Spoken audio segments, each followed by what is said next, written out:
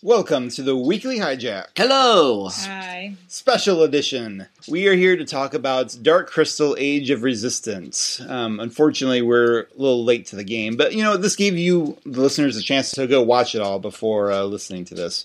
So before you've completely deleted your Netflix account and converted over to Disney Plus, all hail our new overlords. Well, and Tim would have been ready. Natasha and I we were slow getting it done. Hey, you got kids, so you got a good excuse.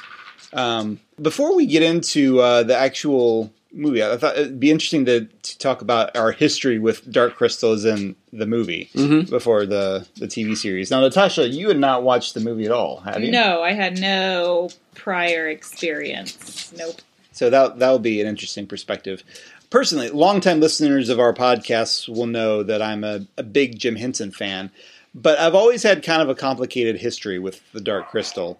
When I first was really getting to know Jim Henson, following him in high school, it was probably before I had even really gotten into fantasy. I was not really big into fantasy growing up, aside from Narnia. That was about, and Disney fairy tales. That was about the extent of it. I was not a huge fan of that kind of stuff. And so when I first heard about this Dark Crystal stuff, I was like, I'm not sure I'm into that.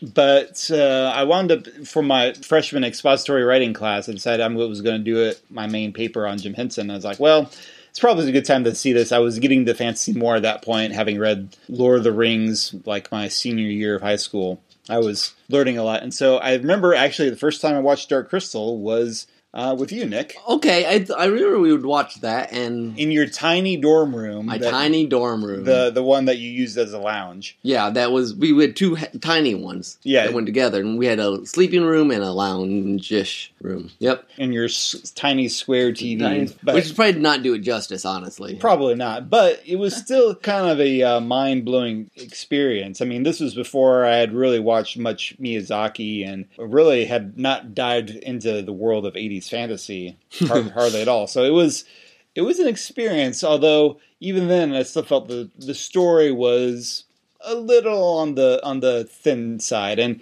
subsequent viewings I still kind of felt that. It's a beautiful world, but the story of the original movie was a little bare bones. Yeah, last time I saw it, which was I guess about a year ago when we showed the youth for various reasons, I'm like, man, just the puppetry and the world was amazing, but the story's just a little, not even, I don't know if it's slow or thin, or there's just something, it's unfortunate that everything else is so vibrant and the story is kind of dull. Mm-hmm.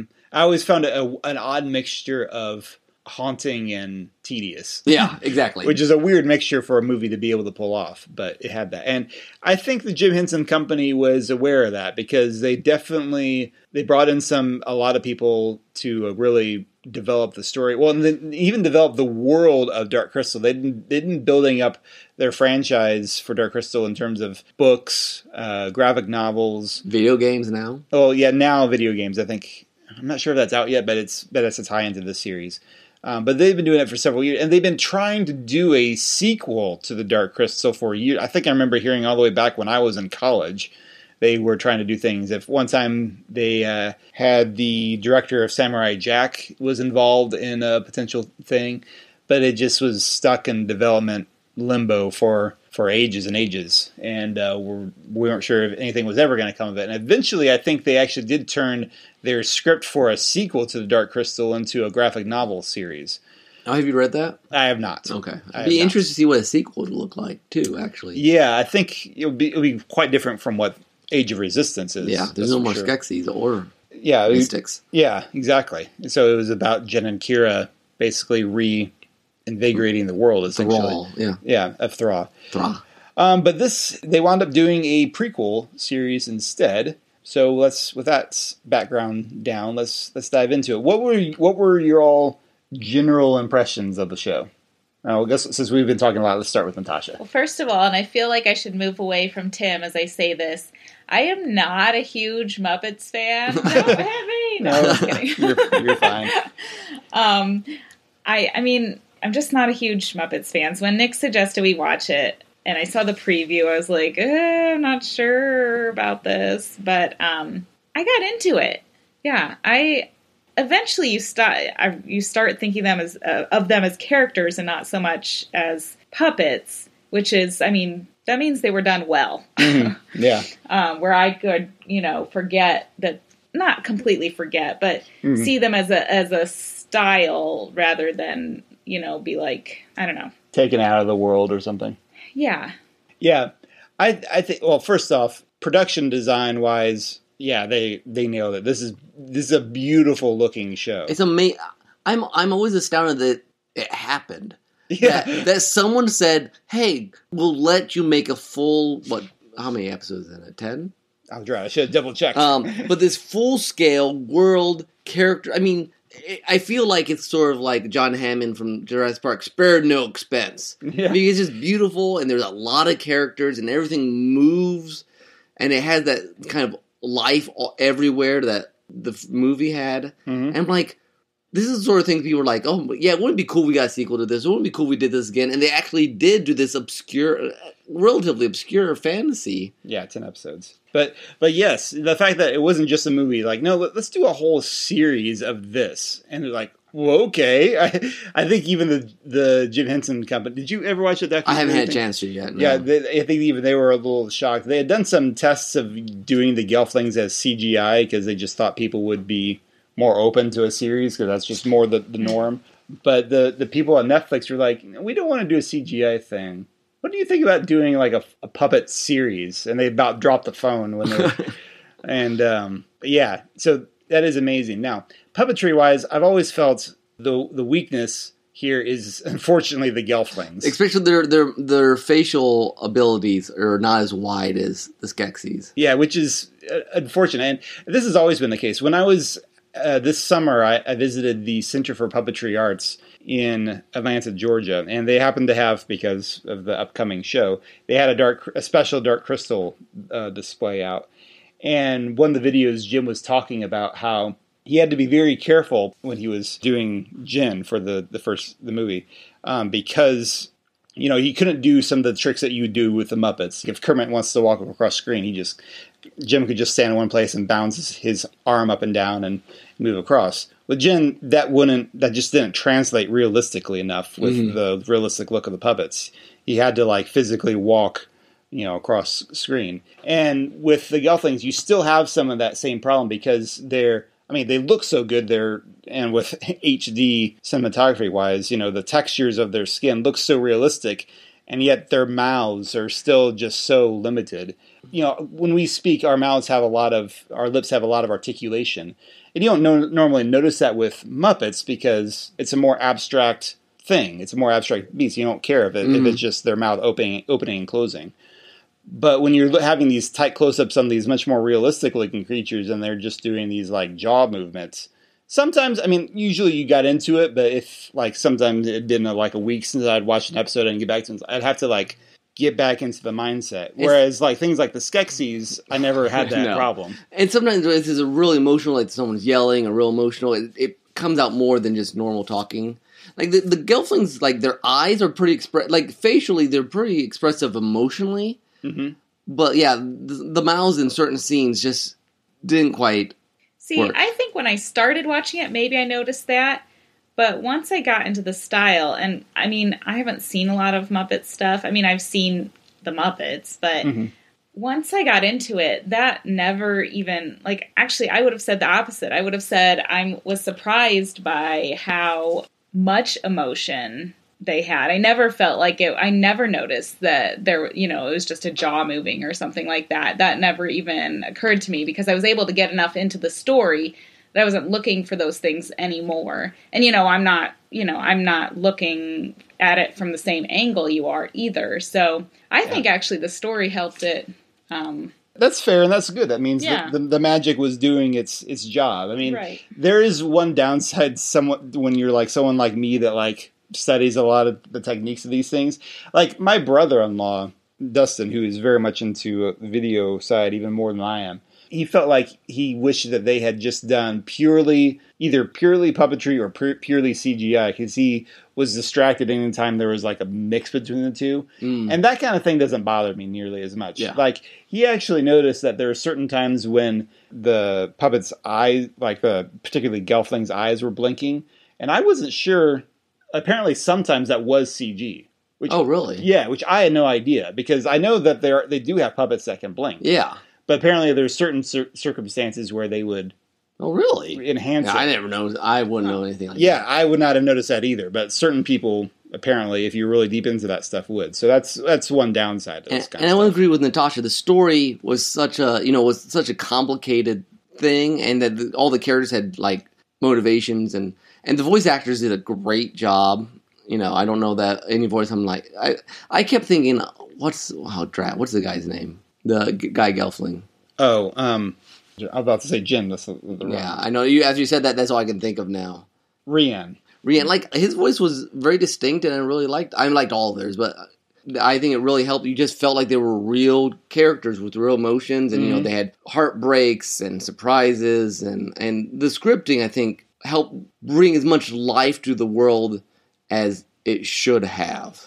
One of the script people involved was Drip. I'm not gonna be able to remember his name exactly. Javier Grillo. Yeah. Grillo Worked on Lost for a little bit. He worked on Lost for a bit. So And he's also known for The Middleman. You ever watch The Middleman? Oh. Yeah, I think he wrote the original comic and helped with the TV show. Okay. It's interesting. Which was a fun show. That's where. And we said earlier, they really did. They had worked on building up the mythology of Thra before the series, and then they really focused on making sure they had a good story for the series. And I mean, they really did a great job with following the characters through all these things. I mean, Deet had a really tragic arc. Oh man, yeah. Poor Deet, and then whereas Brea, the princess arc, was had its own like family conflict. I thought, and that's interesting. The family conflict was very interesting. Early on, when they're throwing all these names at you, and then you see the three princesses, you're like, wait, which one is which? I mean, it took a while. Yeah. Like the first couple episodes, you're just trying to catch up with all the names and creatures and types of Gelfling. Yeah, at first, for a while, I was thinking there were only 3 different kinds of Gelfling clans, and then I realized, oh no, there are a lot. There's like 7 of them. 7, I think there's 7. Yeah, and we're just seeing these particular ones the most. The more it's really a world that you almost have to sink into to do a couple episodes to really, okay, Yeah, now I get it. At least I felt that way. and that's an interesting thing to be able to get into, because first Dark Crystal, there's no Gelflings. No, There's, exactly. It's a barren world in comparison to what this is. And we just say that Hup is awesome. Yes, Hup the Podling paladin. the podling say that 5 times fast. The podling paladin Yes, with his spoon. He's fabulous. So he brings a lot of fun. The podling bath scene is pure like pure Jim Henson silliness. And that was the other thing, and we mentioned this on our other podcast, Derail Trains of Thought, is that it had the silliness of the the podling bathing, and then like just the deep darkness of the Skeksis. I mean, it had a lot of tonal variety. Yeah. Now the Skeksis, let's talk about. Okay, let's talk about the Skeksis. Skeksis are such a unique monster. Like even the original movie, they got under my skin. Then they still got under my skin here, but like at the same time, I couldn't. Every time a Skeksis scene started, I was both excited and scared for whatever was going to happen, because they're so fascinating to watch. What did you think of the Skeksis, Natasha? Yeah, they're gross. They're evil. Yeah. And they like it's almost refreshing just how like unbridled evil they are in some ways. I mean, not refreshing is not the right word. Right? Thank goodness for unadulterated evil.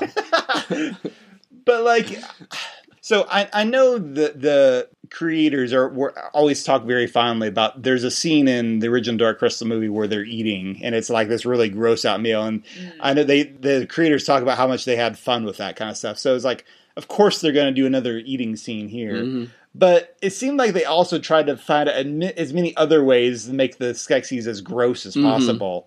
Like, I did not need to see a scene of a Skeksis peeing. Yeah. It's like, really? Really? Or just take, the one with the snot bubble pus thing. Yeah. But what I appreciate about the evil Skeksis, first of all, I also like that they're all very distinct, which is fascinating. But it's this sort of, I was joking about unadulterated evil, but it's that sort of evil that's also just petty, childish.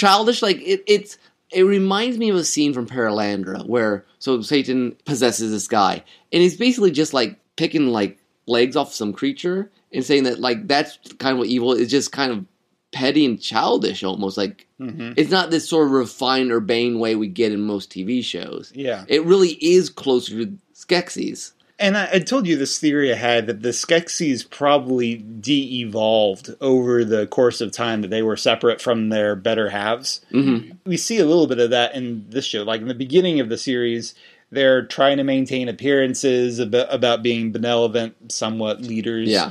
But then the farther they go, they're more like, no, let's just drink all their essence, and then only the Chamberlain has the probably because he hasn't been drunk on essence as much. Yeah.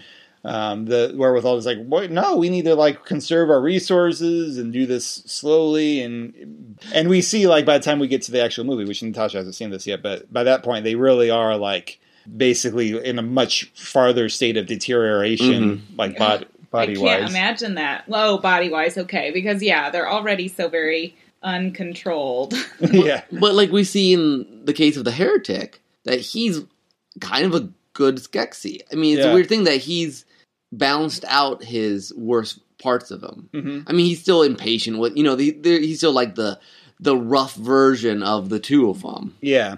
I've heard some people theorize about Skeksis, particularly from the original one, one of their primary traits being ambition, which ambition can be a good thing, but obviously it has a very dark side. They're like seeking after stuff, and in a way, like Agra's great weakness in working with the Skeksis was out of ambition of wanting to go explore the stars or what have you. So obviously the whole thing with Skeksis and mystics is kind of a yin-yang-y thing, separating your good and evil sides. Well, Thraw's underpinning worldview is very like interconnectivity and which I mean plays out pretty well. Thematically, I don't buy it as far as they want to push it, but it played out story-wise well. Yeah. I mean, I think that's always been the other thing about Dark Crystal as a movie and even as a series that, I've never been able to buy into as wholeheartedly as some people, because the philosophy is not very deep in my perspective. Mm-hmm. That kind of thing is like much more understandable for something like Fraggle Rock or even the Muppets, this kind of like respect for each other, which is great because their goals are simpler. Mm-hmm. But when you're dealing with these kind of high fantasy aspirations, I'm just like, well, this world is beautiful. I wish it had a better meaning to go along with all this artistry that's being... And I just gotta say here, I mean, everyone knows it, but the puppet design and use on the Skeksis is amazing. Well, it really is remarkable how far they've come. Like that's one that if you ever go back and see the movie, like the Skeksis in the movie are certainly impressive, but there's things that they do on the show that they could never have done on that, just because of the number of people that it took to operate a Skeksis. Obviously, I think there's some shots with the hunter where he's like climbing through trees that are probably CGI. Yeah. But even then, even some of the other shots with the hunter where he just moves around just with so much more fluidity. You can tell they've probably like found a lot lighter materials in order to make them with. Mm-hmm. A lot sturdier. Like if you ever watch the Jim Henson Creature Shop Challenge, which they did a few years ago, which was basically a reality show about making creatures. There was one episode where they made Skeksis, and they were like, and I think that each team made a Skeksis within the space of, I want to say, a week. Okay, maybe it was 2 weeks. I don't remember now. But that's something that had taken them years to develop for the actual. Because when they made the first Dark Crystal, they were inventing a lot of this stuff. Yeah. They were inventing everything. Like, no one had done anything like this. And no one's done anything like this for a full-fledged TV series either. So it's brand new. And I'm glad they did the puppet, not the CGI, because that's kind of, everyone does the CGI, but it's a different feel, and they do it so well you can completely buy into it. Mm-hmm. One of the other things that was really unique too about the way they did this series was also the cinematography. They talk, and this blew my mind when I realized, when I watched the documentary about this. They did a lot of this stuff with steady cams. It's moving all the time. The camera is moving all the time, which you don't normally see with puppets, because the way you do puppets for film or TV is that you've got the puppeteers are looking at a monitor of themselves on camera, so they know where they are in the frame and how to move it. If your camera is moving along with it, that's another thing you have to keep in mind for how you move. And they, not only did they do this on Steadicam, apparently they sometimes had more than one camera going. And I was like, what? I've never... So that is pretty remarkable. And I mean, there was some stuff that, I've never seen camera puppetry do. And having the moving cameras just adds even more of this activity to a world that could seem static. Because puppets going to do too much, but when they're doing all that sort of stuff you would see in a normal show, there's a lot more immediacy to it. Yeah, and that's one thing that I would feel is a little I kind of miss from the old show. I mean, the immediacy is great in some ways. It's a new you feel like it's there. But one of the things I liked about the movie a lot is kind of like it felt old. Maybe that's because it's made from early 80s, so that's just kind of part of the course. But the soundtrack kind of had this trumpets, this much more older quality to it. And I know the soundtrack of this show, it tends to be a bit more primal, so I guess old in that sense, but it doesn't have that same sort of mystic vibe to it for me. It feels a lot more modern in a way. Now, I think some of it might be the film style, but I wonder if some was just the first movie was so creature-wise, so empty. That's possible. I mean, you have societies and stuff. I mean, I think it's certainly some of the filming style, but I wonder, an old world feels older when it's more deserted to a certain extent, possibly. It could be. I mean... But I agree with the music and the they only use the Dark Crystal theme at the very beginning and the very end of the series. Mm-hmm. The dun dun dun dun dun. It would be nice when we use it more, actually. Yeah, but I feel like it would have been out of... they had to include it because that is kind of tied up with the theme, but at the same time, I'm not sure how well it would have fit in with the season. It's an odd, and that's the one other complaint I would have about this series is that the story was great, but the ending was lacking because it never really answered the question of what is the purpose of the series. Aside from obviously cool characters, cool story, but we know how this is going to end. It's going to end with everyone dying. Yeah. So... Yeah, that was my... not that the last episode was bad, but I did not much care for the last episode as an ending.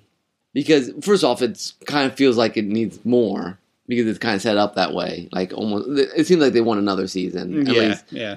And it doesn't feel like there's a resolution. And it's actually a pretty dark episode in lots of ways. And it's a shame that such an interesting world, is going to end just very badly. I don't know what sort of code of hope you put it on. It's not like you can say, and I mean, I guess they try to do they all died, but they got the Death Star plans, Rogue One style. Mm-hmm. Well, they found the Dark Crystal, but it's not even going to do anything or the Shard. The Shard, yeah. Yeah. So it's kind of similar in that here's our hope that we're going to restore everything, but it's going to take a lot of deaths, unless they reveal that tons of Gelfling have been in hiding, and for some reason there's a reason why there's only two that can that have to. We haven't actually seen the prophecy about the Gelfling yet. I guess that's the main thing about because in the movie there's a prophecy about Jyn and Kira who have to restore the crystal and all that stuff. Random question: these episode titles were very strange. Each episode title is a quote from the movie. Okay, that's what I thought. Okay. Yeah. But it was just sometimes okay, but it was a little awkward, but I thought they must have been quotes from movies. Okay. Or from the movie. Nick and I have been talking a lot. Is there been anything, and I'm sorry, we get into this routine. Is there been anything that you wanted to throw in here that you agree or disagree with? No, I mean, a lot of what you've been talking about is really not in my, it's the puppetry or the cinematography is really not my area of expertise. I mean, I agree about the ending, kind of. I haven't seen the movie, so yeah, it's kind of hopeless, isn't it? But, so yeah, I don't know. What was one of your favorite character arcs that you thought was interesting? I mean, I liked Deet's character arc. I thought Agra was interesting. I was happy she finally got involved. She's kind of off on her own for a while trying to figure things out. She's a horrible leader of a planet. I thought it was interesting that what are the spider creatures called? Oh, Spitters? Like that? good question. They like zombie spiders? We are the Ascendancy. The Ascendancy. Yeah, right? I think that sounds right. But that was interesting. The combining, like, especially with the one princess, they combined so much with her that they couldn't be separated from her, which was sad when she... Wait, did she die? Yeah, she did die. She did die. Mm. The general killed her, right? Uh-huh. Oh, okay. The third sister. Right. Not Celadon. Though Celadon, that was an interesting... Oh, I couldn't stand her, but I'm glad she turned around finally. Oh my goodness. She went crazy. Seriously. I mean, and that was one of those things where when she finally realized that, the Skeksis weren't going to be logical. She couldn't appeal to their logic. They were just all like... That was the first... like 3-year-olds. Yeah, it was... in that scene with her. Yeah, it was the first time you felt kind of sorry for... Yeah, because up to then, you're like, you're being an idiot. And then she's like in the middle of all of them, and like she's just being... Oh, I was like, oh, poor girl. She's completely deluded. Yeah, there wasn't anything right about what she thought they were. She was... You are 100% wrong.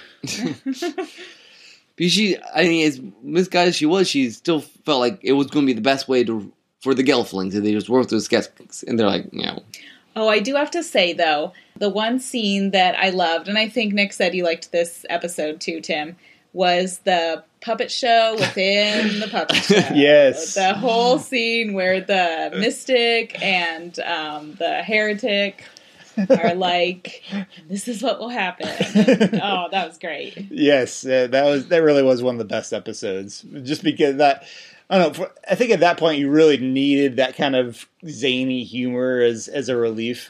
The heretic is naked. Look at my wonder. And it's time for the opera. And Rhiannon's like, It was awesome.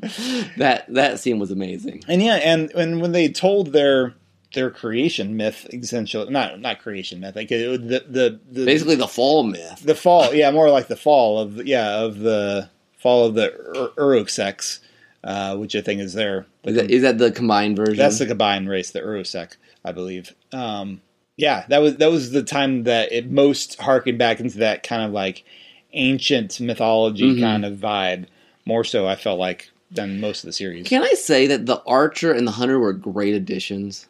Yes. Like, I did not expect that. They're not in the movie. No, well, we saw them die. Oh, yeah. Yeah. But I did not expect a mystic to be kind of... They always came off to me as sort of hermits. Yeah. And I mean, the Archer was sort of a loner anyways, and the Hunter being so actively out there, it was just an interesting... That was a new, neat idea. Yeah. No, each of the new Skeksis mystic editions they did were quite interesting. I mean, I guess we never saw the general... The general's counterpart. Yeah. That's true. Which is unfortunate. Of course... The Chamberlain was fantastic. We were talking. Everyone always loved the Chamberlain's everyone's favorite Skeksis. When he's in the carriage with Rhiannon that one time and talk about it's just great, that the conversation. I don't remember the details, but like he just says, "No, we're right, and here's why you should listen to me." And he's such a good just planning and convincing, conniving and wheedling and whatever other synonyms they can use. He's the ultimate manipulator, game player. But he's like, you took my seat. Yeah, his own kind of pettiness. Yep. That's why it was like, it seems like that, where it's weirdly satisfying. You shouldn't feel satisfied about him murdering one of his compatriots, but it's like, yeah, this is what he would do. And it probably taps into that part of us that's a little badly childish, too. Yeah, unfortunately. It's a shame we never really get to see a good, strong, mystic version of that. Do we? I guess the closest you could say, I mean, the Hunter. Like at least the Hunter was. You mean the Archer? Oh yeah, sorry. That's true. The Archer. The Archer was Like, I mean, he self-sacrificial. He did a very purposeful thing. Yeah, that's true. I mean, the Mystics don't play a huge role in this to begin with, and I think that's... It's always interesting whenever people do a good and a bad. The bad's always kind of proactive, and the good's always just sort of like sit there. They're not active good. They're just like a... Well, yeah, because the Mystics are almost like Buddhists. Yeah. In a lot of ways. They're very much kind of separate and... knowledge and... Which is interesting when considering... So at the end of... This is a spoiler, even Natasha, sorry. Okay. But at the end of the Dark Crystal movie, the Skeksis and the Mystics recombine. Okay. And so that's supposed to be... And that's kind of the redemption of Thra, essentially. The crystal gets healed. And so the idea is... It's not actually good for like the good and the bad to be separate, which is... But it's its own perspective. Yeah, Marvel did that one time back when I was reading back like in the 90s, and there was like, I think there was some version of the Infinity War, but there was like a good version that came out, but it was like all just sort of that like justice good that was not actually end up being bad, and so you need the balance. I mean, Dungeons and Dragons, like the Dragonlance books play that up, like, oh no, we got to balance it out again. I'm like, no one in the world actually wants it balanced out.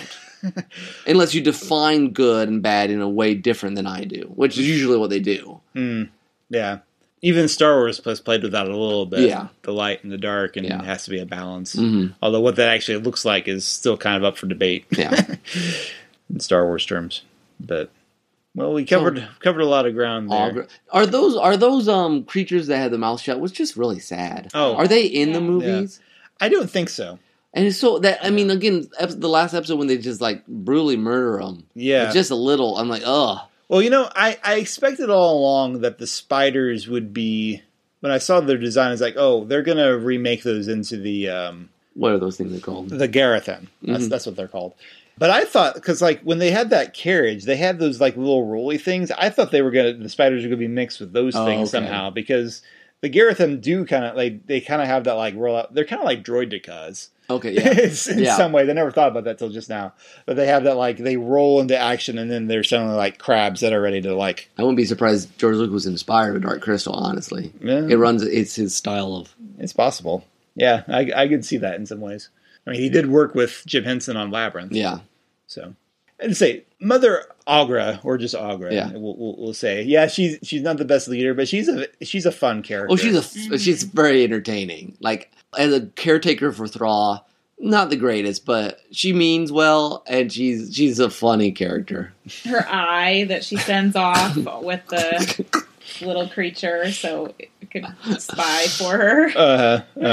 The idea that she's kind of the caretaker of Thra is something that I think it got developed when they were doing their books and stuff. Because she doesn't really talk like that in the movie at all. Yeah. So I think that's an idea that got developed later. And it's an interesting idea, but it almost makes you wonder a little bit about if she just forgot. if she had her own kind of like de-evolving. Yeah, maybe. I mean, in that way, Dark Crystal kind of has a similar vibe to like your Lord of the Rings stuff, whereas like the olden times have faded. And passing away. I mean, I don't know. Time for a third age of Gelfling kind. That's probably not intentional at all, but you could read that into it, I think.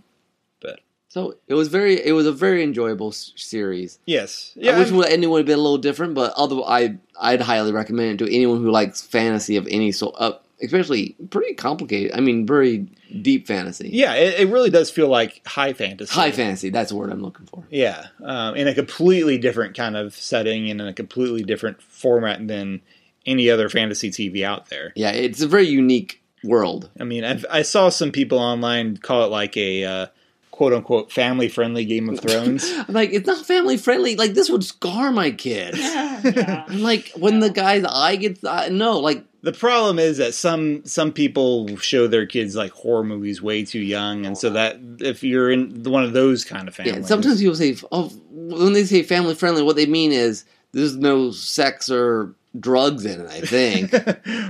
Or language. Which, like, language is my least concern in most cases, but... Yeah. Yeah, I could not imagine showing this to... my kids would have nightmares. Yeah. I mean, some might not, but I mean, the Skeksis are Yeah. The whole thing with the peeper beetle. Oh, yeah. That gave me shivers. Yeah. So yeah, no. Or the what's the other scary scene? I was the fight with the hunter. That's pretty intense. The gobbly things that eat Rion's dad. Yeah. That's hardcore. That's intense. Mm-hmm. But I guess that falls under like your Grimm's fairy tales kind of stuff. I guess so, yeah. If you want to look at it that way. But you don't have to watch it when someone reads it to you. Well, true. There's some grotesque descriptions. Grimm's fairy tale is pretty dark. Don't get me wrong. But it is slightly different. Anyway, so that was a very interesting series. I knew we had a lot to say about it, so that's why I was like, this has to be its own separate thing. But it will be interesting to see what they do if they wind up doing a second season. I really have no idea how. It's hard to tell with Netflix shows how popular they are, I feel. Yeah. So time will tell. But anyway, I hope you enjoyed this discussion. We're still doing stuff on the Weekly Hijack. I don't know exactly where this will fall out when I get it edited and what else is going on. But be sure to stay tuned to this feed. Until next time, this is Tim. This is Nick. And Natasha. Bye-bye.